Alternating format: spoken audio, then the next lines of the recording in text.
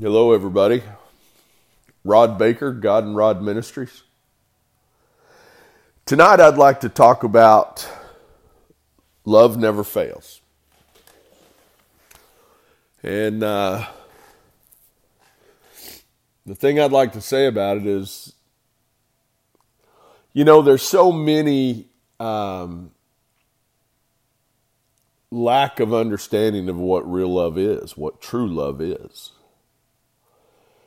And for me, I went to the woods for a year and stayed in a tent and continued to ask God what love was, because I had no comprehension. And I've said this before, but Webster said that love was mental and physical attraction in the presence of security, and that was not good enough for me. And where I found the true definition of love was in the Bible, and then there's other such things as, there's a fellow by the name of T.N. Han, who, after listening to some of his stuff, in Eastern philosophy kind of thing, he says, love in such a way that the one you love feels free. And I just had a relationship that was their belief, that to them love was freedom. Well,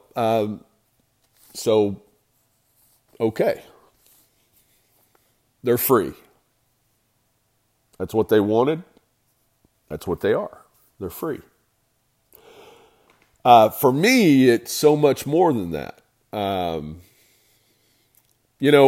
So a lot of people look at 1 Corinthians 13:4, and that's where they begin the love definition. But for me, I needed more than that. I needed to start at 13:1, and I'm going to go ahead and read this.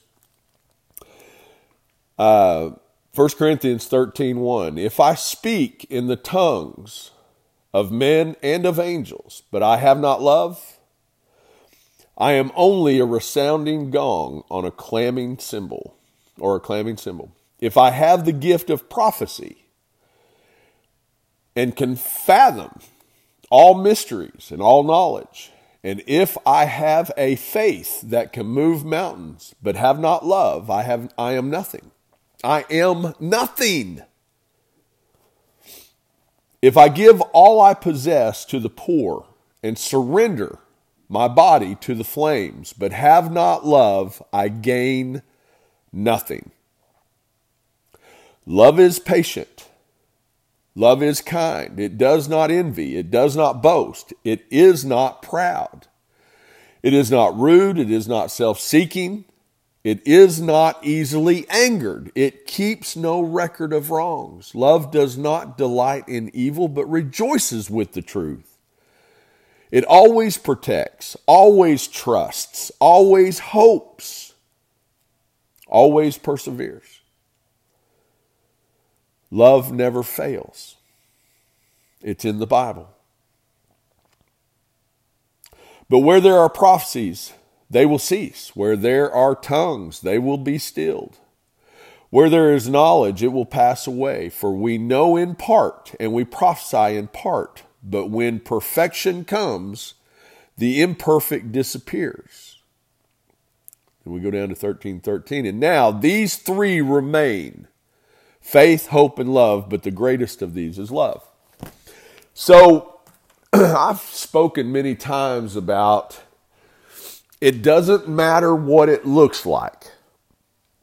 It doesn't even matter what it seems. Some of the greatest things that you can do for those that you love is put them in the position where they have to recognize where they don't see the truth about themselves.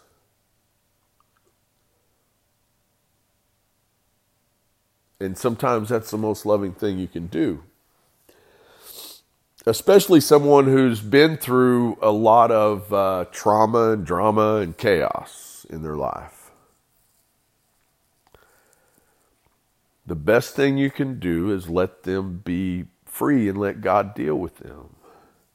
And it's painful, man. It's a painful, painful thing to let go and let God. To let go and to let God.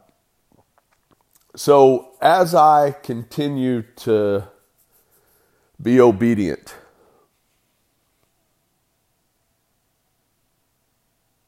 it hurts.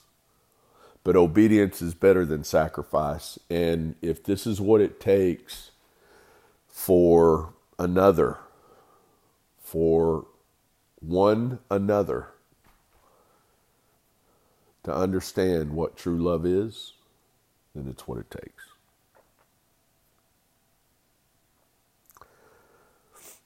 May God be gentle with you, for love never fails, and it's in the Bible. Thank y'all. Talk to you later.